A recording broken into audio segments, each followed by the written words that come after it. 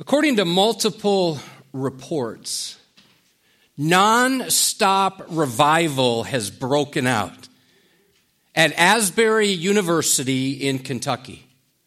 And as far as I know, it's still taking place. Here's the backstory. At this Christian school, they have chapel once a week, Wednesdays at 10 a.m. This Wednesday, they had chapel. After chapel, there was an ongoing time of worship and confession and repentance. At the 32-hour mark, these students could be heard singing, "We want more of you and less of us." At the 72-hour mark, the cry became, "There is no one like you in the heavens or on the earth." One student put it like this: during a call of confession, at least 100 people fell to their knees and bowed at the altar. Hands rested on shoulders, linking individual people together to represent the body of Christ truly. Cries of addiction, pride, fear, anger, and bitterness sounded, each followed by a life-changing proclamation: Christ forgives you. This is a picture from yesterday. This is a service that started at 10 in the morning on Wednesday, and as far as I know, is continuing even today. As I was reflecting on all that, I'm so humbled that many of our students and young adults have been praying for revival.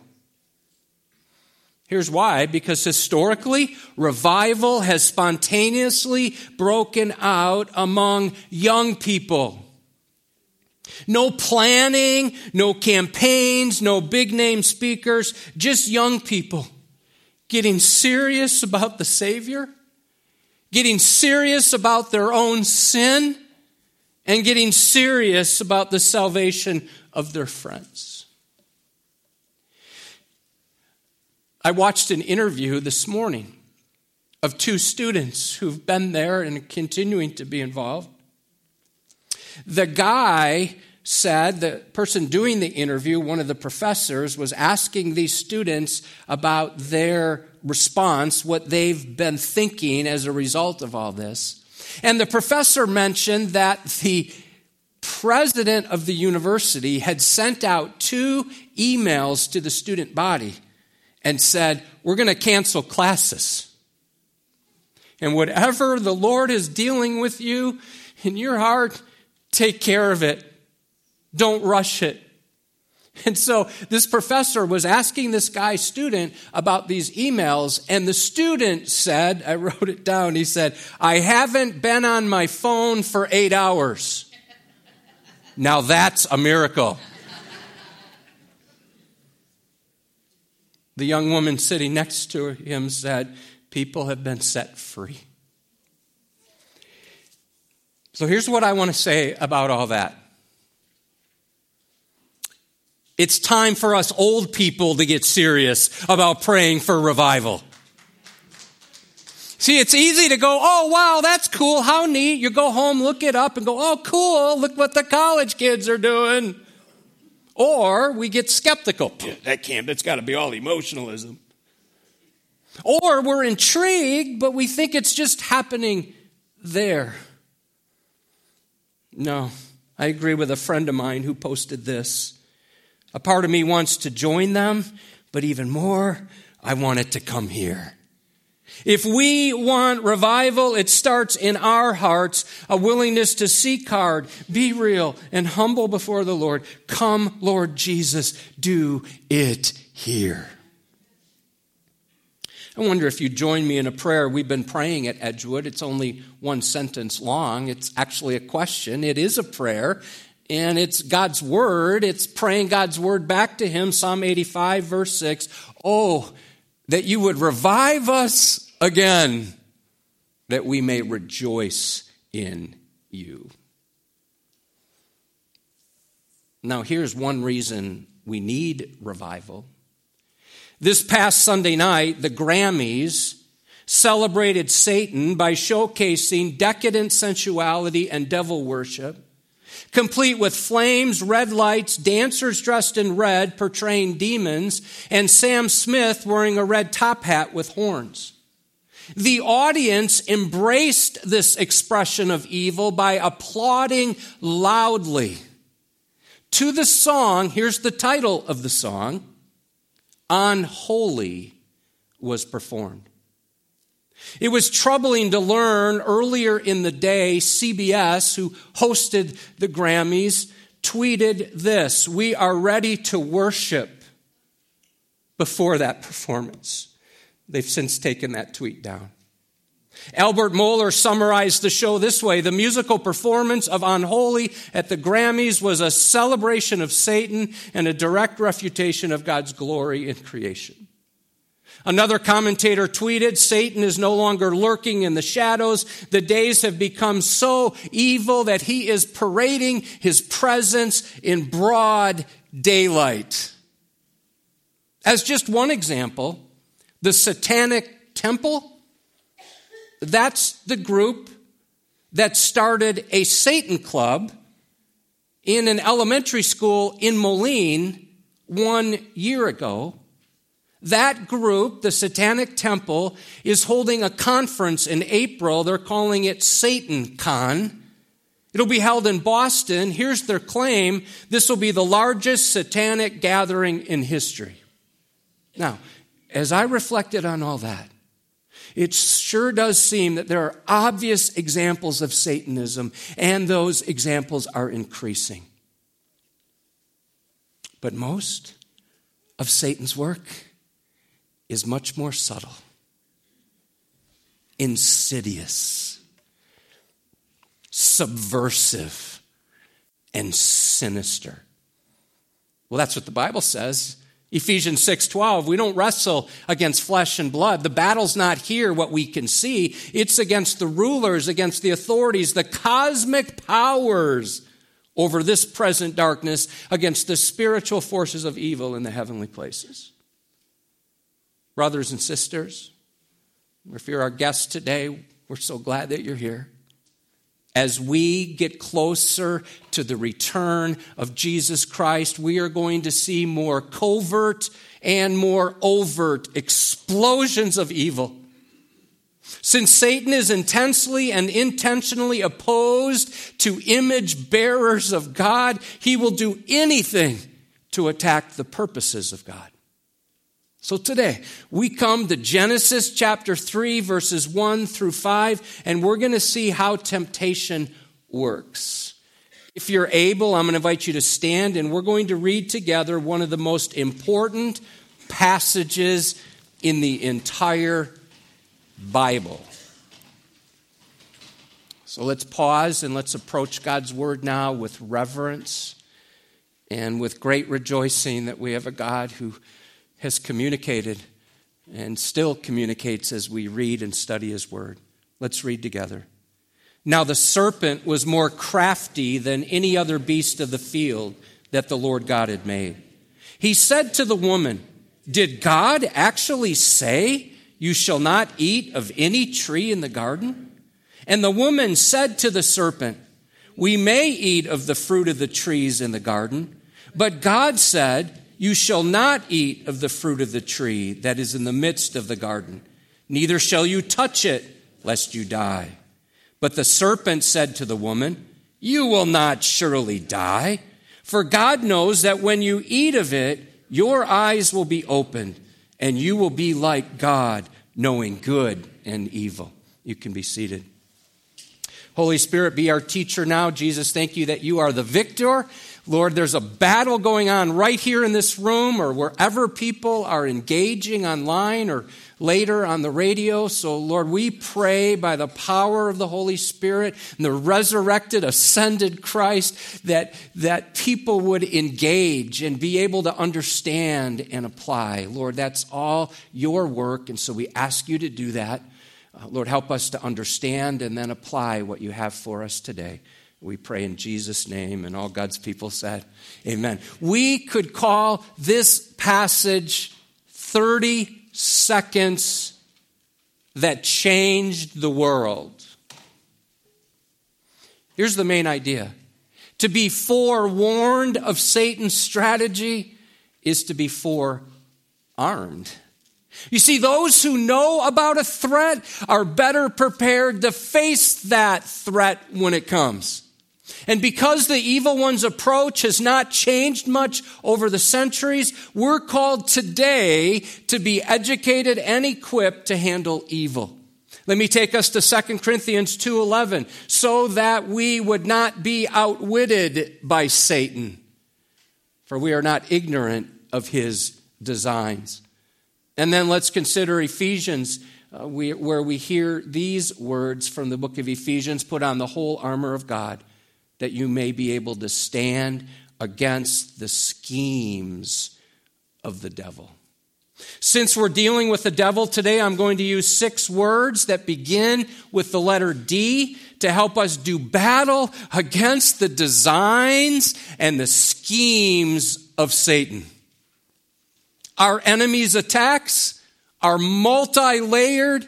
They're asymmetric. They come from all different directions at the same time. And he'll do anything he can because his attacks are incessant. Our text today is a classic case study of how the tempter tempts us. One pastor suggests we should study the first temptation in the same way a general prepares for battle, by analyzing the enemy and the enemy's tactics. Let me be quick to say this is no fairy tale. This is not a fable. This is actual history. Satan is real. Adam and Eve were real. Temptation is real, sin is real, and hell is hot. And so let's look now at this process that the serpent uses. First, disguise. That word now indicates these events took place sometime after the first marriage, where God brought Adam and Eve together in a covenant commitment. There's no transition statement. There's no introduction to what comes next. We don't know how much time has gone by, but now we are introduced to the word now. And the first thing we see is how the devil disguises himself. He speaks through a serpent. Now, the very mention of a snake makes many of us cringe, right? You get creeped out by that. Not everybody, but it's common. And there are several characteristics that snakes have which help us understand how Satan works today. And I thought of this first. Snakes slither in quietly. Eve had no idea what was about to happen as the serpent appeared unexpectedly. She was not looking for the serpent, but the serpent was looking for her. Secondly, the skin of a snake is often camouflaged, making them difficult to see. Satan's hard to see. Snakes can see, smell, and hear their prey. As a result, it's hard to get away. Snakes are opportunistic predators. They can lie in wait for a long time. There's something about snakes that are also mesmerizing. It's like they're hard to look away from. Snakes strike quickly. Boom. And finally, their venom can be deadly. Now, that's our view of snakes today. But it's likely this serpent was not frightening to Eve. The Hebrew word for Lucifer literally means shiny one. So So I wonder if he was attractive, appealing. We know the Lord God made the serpent. You see it there? That's an important point because Satan was created. He is not co-equal with God. It's not like God and Satan are fighting and we hope God wins. Oh no, he is King of kings and Lord of lords. He will win. He has won. Now Eve was not surprised that the serpent spoke. I don't really know all that's going on there. We're not told a lot. But my mind does go to Numbers chapter 22 when Balaam's donkey was able to talk. But the serpent was more crafty than any other beast. The word crafty means clever, subtle, cunning, shrewd. As Christ's followers, 2 Corinthians 11:3 calls us to be aware of how Satan works so we are not deceived. Paul is writing these words to a church, the Corinthian church. He's writing this to Christians. But I am afraid that as the serpent deceived Eve by his cunning, your thoughts, Christian, will be led astray from a sincere and pure devotion to Christ. And we're told why, then how easily that happens. 2 Corinthians 11:14. And no wonder, for even Satan disguises himself as an angel of light. A.J. Langworthy sitting over here. It's nice you're sitting next to your parents. I think they probably like that. AJ is our youth assistant, and this week he was telling us about how God has opened up an opportunity for him to have a gospel conversation with two guys who are involved in a cult. And as AJ was talking, he mentioned that it's difficult to have a conversation with these two guys because they hold to some things that are true and other beliefs that are more clever in their error. You know, sometimes false religions even use the same words that we might use, even the same words the Bible uses, but gives them different meanings. Friends, be on your guard, because the devil doesn't always dress in red and wear horns. And to be forewarned of his strategy is to be forearmed. Notice the next step, doubt. The first voice we hear in this narrative opposes God and his sovereignty. Look at the next phrase. Did God actually say? One translation puts it like this. Really? Did God really say? Oh, the serpent's scheme is simple. Continues today. To stir up doubt by attacking and discrediting God's word. Oh, observe how the serpent here uses the generic name for God, Elohim, instead of the powerfully personal compound name, Lord God, Yahweh Elohim. That compound name is used 20 times in Genesis 2 and Genesis chapter 3, translated in English as Lord God. Satan doesn't call him Lord. The word actually is used sarcastically in a mocking sort of way. It's as if Satan is saying something like this. Come on. Did the deity, the God who's far away, did he really say?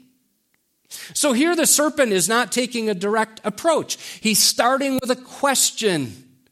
And his most effective work is finished when he has established a foothold of doubt in someone's mind or heart. Now, questions can be good in our quest for knowledge. If you have questions, it's good to have questions as you're searching to understand what the Bible says and what the Bible's all about. Keep asking those questions. But let me also give a caution. Sometimes questions reveal a doubt of God's word. Many years ago, there was a pastor, a well-known pastor. He started questioning settled doctrine in his sermons and in his books. And here's what he would do. While he was preaching or writing, he would ask questions and then not provide a biblical answer. He would say things like this. We can't really know for sure, And so I want to just ask some questions. Here's one question that he was famous for. How do we know hell is real? And this, is the Bible true? He would invite people to have a chat, to live in the questions, live in the uncertainty when he was preaching. He'd propose questions and not provide biblical answers, and his public doubt spread like gangrene to others. It makes me think of 1 Timothy 1:4. Check out this verse in the King James. Neither give heed to fables and endless genealogies, which minister questions rather than godly edifying, which is in faith. Sadly, that pastor, who's an incredible communicator, eventually left the pastorate, left the faith, traveled with Oprah Winfrey, did shows on the Oprah Winfrey Network, and has now fallen headlong into heresy. Another pastor who advocated unhitching from the Old Testament in the past has now become unhinged in his views about biblical sexuality and biblical marriage. Satan still attacks God's word today, and he does so by calling into question its accuracy. Did God really say? To call into question its authenticity and its authority. The question, indeed, has God said, is the same tactic Satan uses today. Be on guard.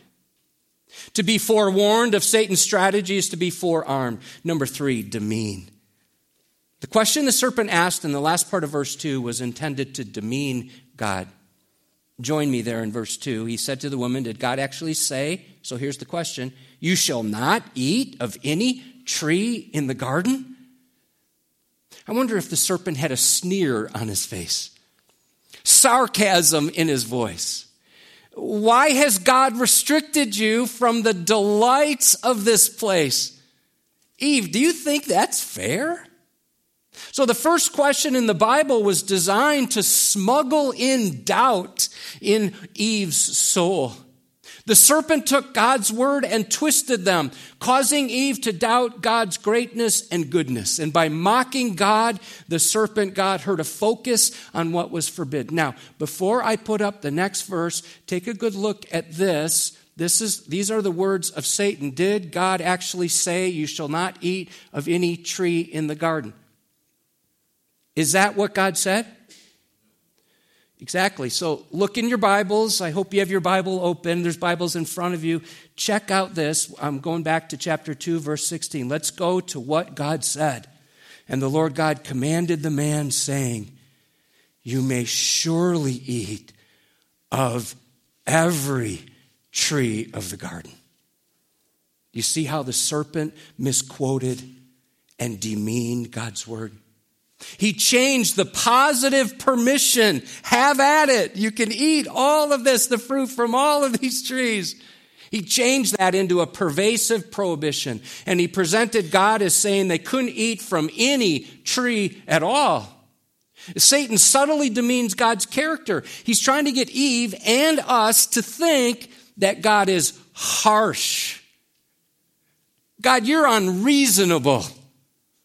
Why am I going through this hard time? God, it's not fair. How could you do that to me?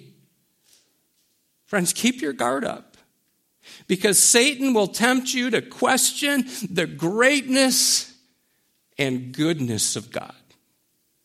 So to be forewarned of Satan's strategy is to be forearmed. Notice next, distort.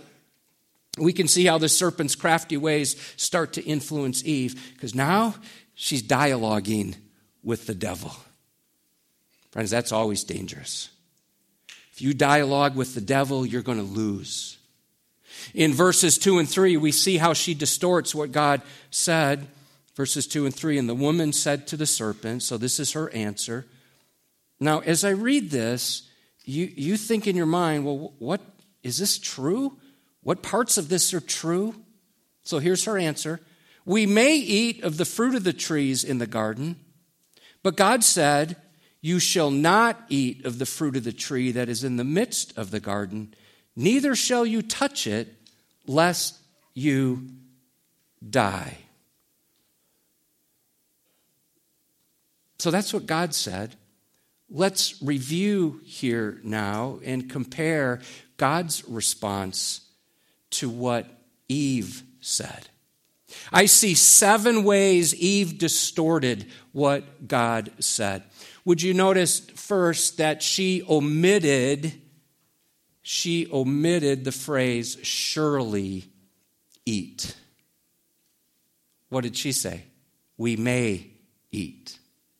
See, God wanted them to eat with great delight to their heart's content. He gave them permission. No, here Eve is downplaying God's gracious permission. It's as if she's saying something like, yeah, I guess we have some food to eat if we get really hungry. Next, she omitted the phrase, every tree of the garden, and she just said, of the fruit of the trees in the garden. She characterized God as a killjoy instead of the good God who graciously allowed them to eat as much as they wanted from every tree except one. Oh, notice next, she adopted the serpent's preferred name for God. But God said, instead of calling him Lord God, Yahweh Elohim. Once we depersonalize God, it's much easier to do whatever we want. See, if we think of God as far away and uninvolved, it's easy for us to think we can get away with sin. By the way, as soon as God goes looking for the fallen couple after they sin, the compound name Yahweh Elohim is used again. And those two names together show us he is powerful and he is personal. Next, she did not use the correct name. Do you see that? For the tree of the knowledge of good and evil. She simply called it the tree. Next, she used the negative word neither, which means no or not, to emphasize what they can't do. Oh, do you see what she added? She added to God's word. She added to the prohibition with this phrase, neither shall you touch it. God never said that. And so here's what Eve's doing. She's magnifying God's strictness, implying that an inadvertent slip would lead to death. This man-made restriction is the first instance of legalism in the Bible. And finally, she omitted, in the day that you eat of it, you shall surely die. What did she replace it with? Oh, a much softer phrase, lest you die, which is a change. She changed a certainty into a vague possibility. Eve weakened the penalty for disobedience, and she diluted certain judgment. Stephen Cole writes this, notice how Eve is drawn into Satan's line of thinking. Her reply magnifies the strictness of God on the one hand, but softens his threat of judgment on the other. And she is falling into Satan's trap by changing the character of God to more to her liking. She's creating God in her image.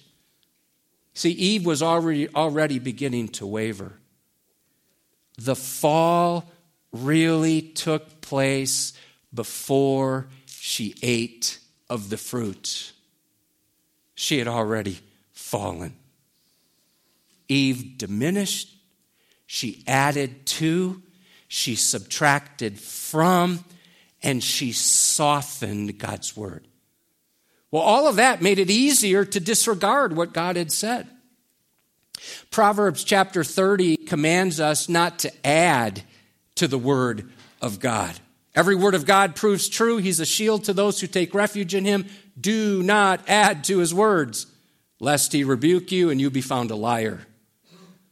Oh, we're also told to not take away from God's word. Let's go to the book of Revelation, chapter 22, verse 19. If anyone takes away from the words of the book of this prophecy, God will take away his share in the tree of life and in the holy city, which are described in this book. Friends, to be forewarned of Satan's strategy is to be forearmed. Now, number 5, denial. After he disguised himself, the serpent raised doubt. He demeaned God. Eve, as a result, expressed a distorted view of God. And now Satan strikes. He unleashes a direct attack on the Almighty. Let's go to verse 4. But the serpent said to the woman, "You will not surely die." That's a very emphatic statement in Hebrew. It reads this way, "Not you shall surely die." The serpent quoted what God said, and he put the word "not" in front of it. The serpent is saying God is not holy. The serpent is saying sin is not serious. And the serpent is saying judgment isn't real. And while the serpent started out being sly and subtle, he now strikes quickly, aggressively, directly. This is the first bold lie of Satan. My mind goes to what Jesus says about Satan's character. Consider with me John chapter 8, verse 44. He was a murderer from the beginning. He does not stand in the truth because there is no truth in him. When he lies, he speaks out of his own character. Why? For he is a liar and the father of lies. Don't miss this. The first doctrine the serpent denied was God's judgment. He deceived Eve by telling her she will by no means die, or more literally, you will positively not die. He basically told her she can do whatever she wants and there will be no consequences. She can disobey and nothing bad will happen to her. She can have whatever she wants. And there'll be no cost, no consequences. The serpent hisses in her ear, "Go ahead, do it. You'll be happy. It's okay. Eat the fruit. You can sin and you can get away with it."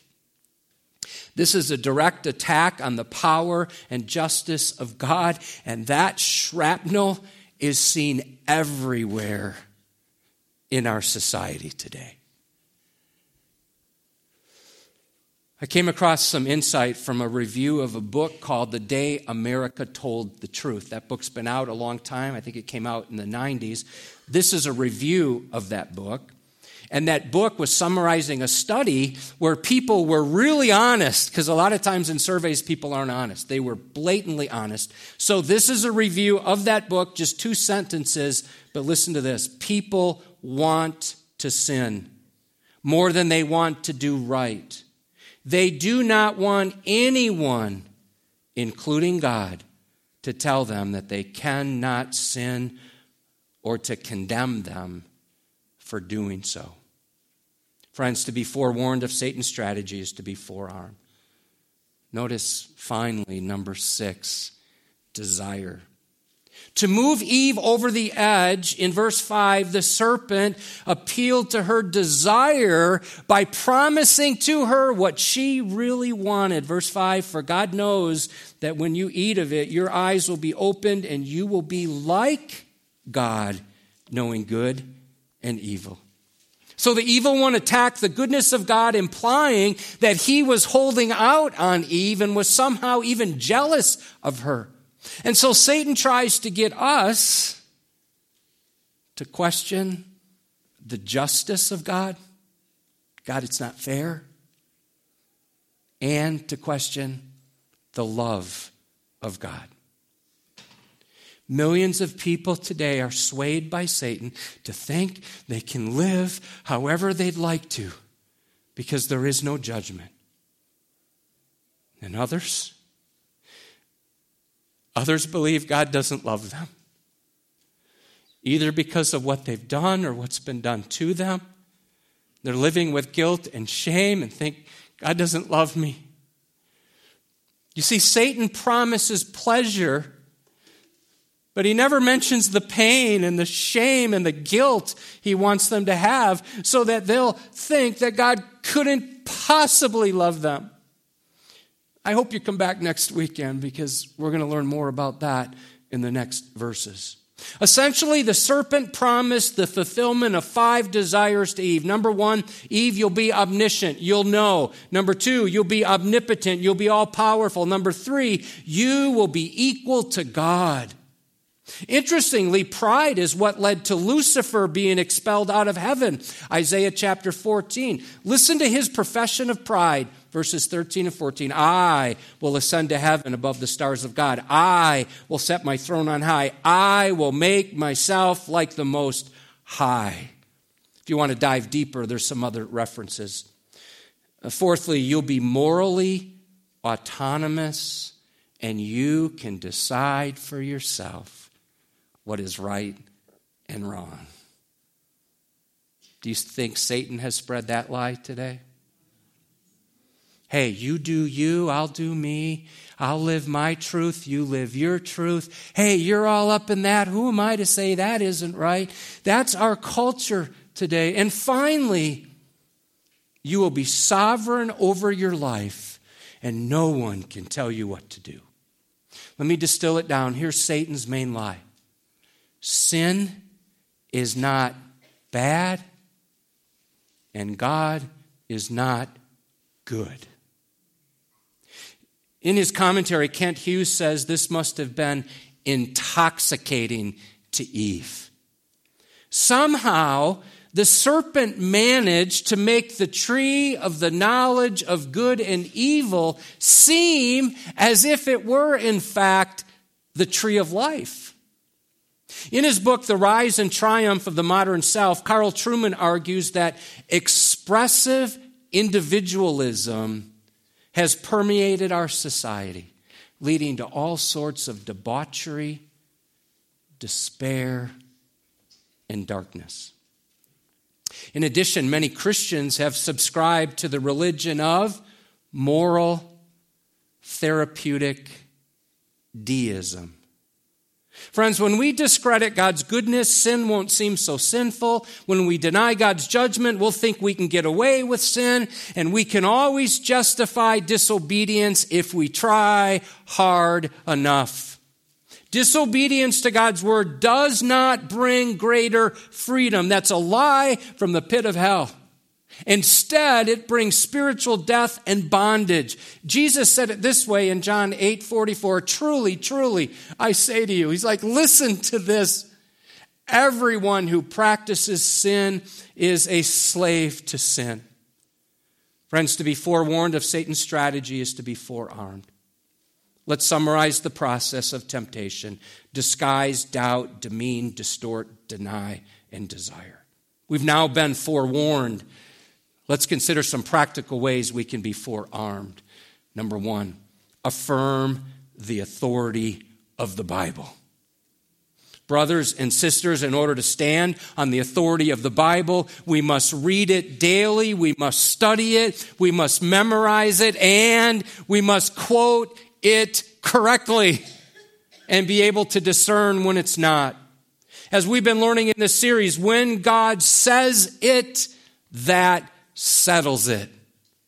Let me take us to Matthew chapter 4. Jesus is being tempted by Satan. And 3 different times, Jesus says, it is written. Man shall not live by bread alone, but by every word that comes from the mouth of God. Jesus said to him, again, it is written, you shall not put the Lord your God to the test. Verse 10, then Jesus said to him, be gone, Satan, for it is written, you shall worship the Lord your God, and him only shall you serve. Application. All 3 quotes are from the book of Deuteronomy. Jesus was able to quote Scripture when he was tempted. Verse 11, then the devil left him, and behold, angels came and were ministering to him. The word is your number 1 weapon. And if you're not in a Sunday growth group, a midweek group, or a discipling relationship, can I encourage you to join one?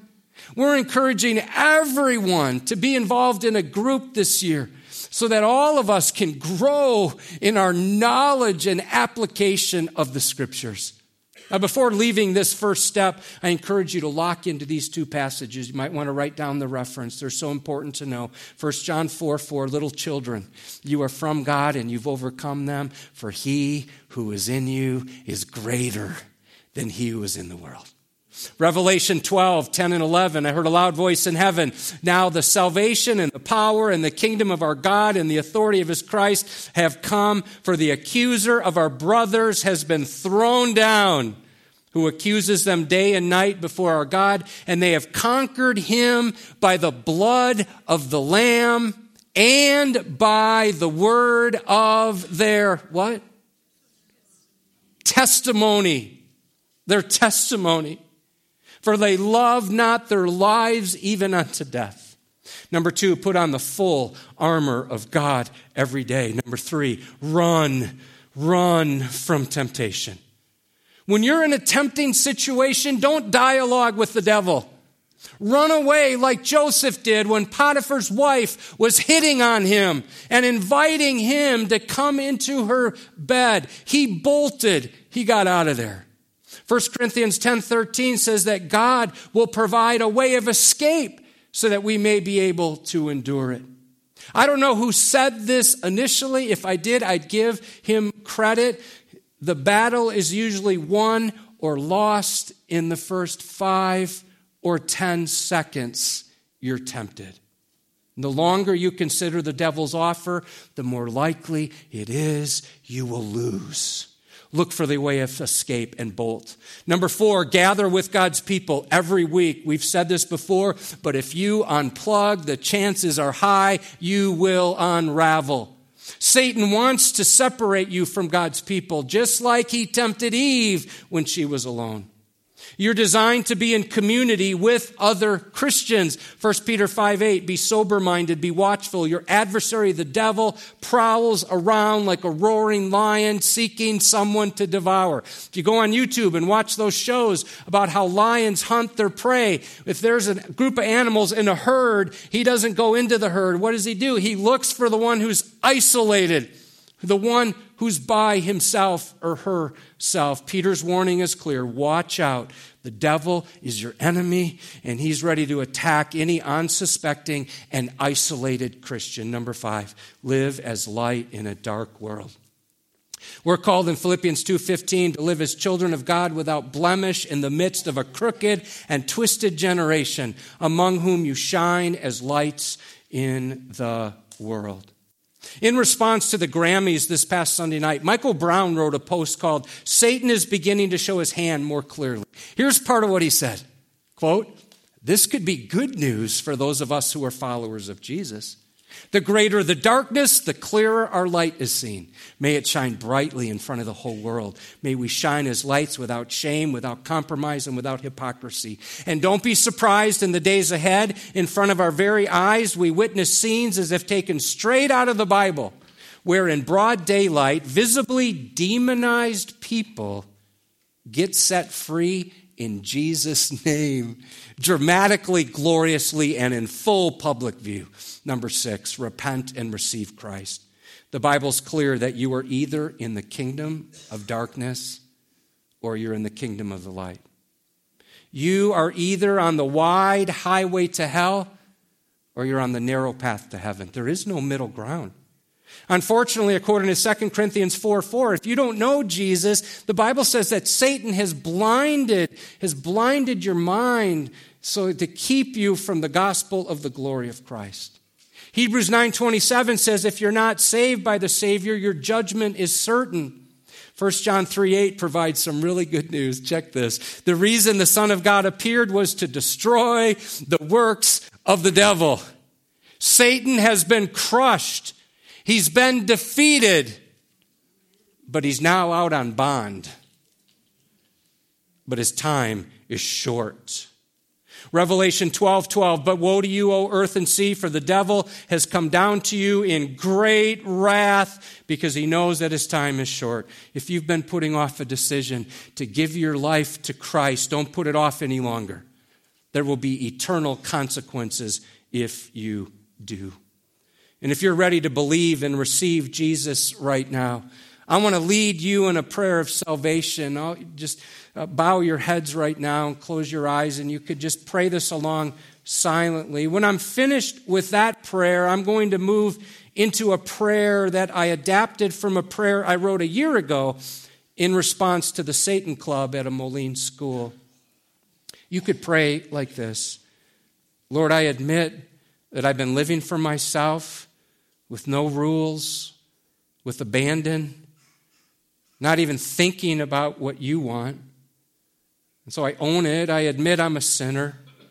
I admit that I deserve your just judgment, and I repent from how I've been living. I turn to you. Jesus, I believe you died in my place on the cross. You rose again on the third day, and now I receive you into my life. Save me from my sins and from your righteous wrath. I want to be born again, so I place all my trust in you alone. And if there's anything in my life you don't like, please get rid of it.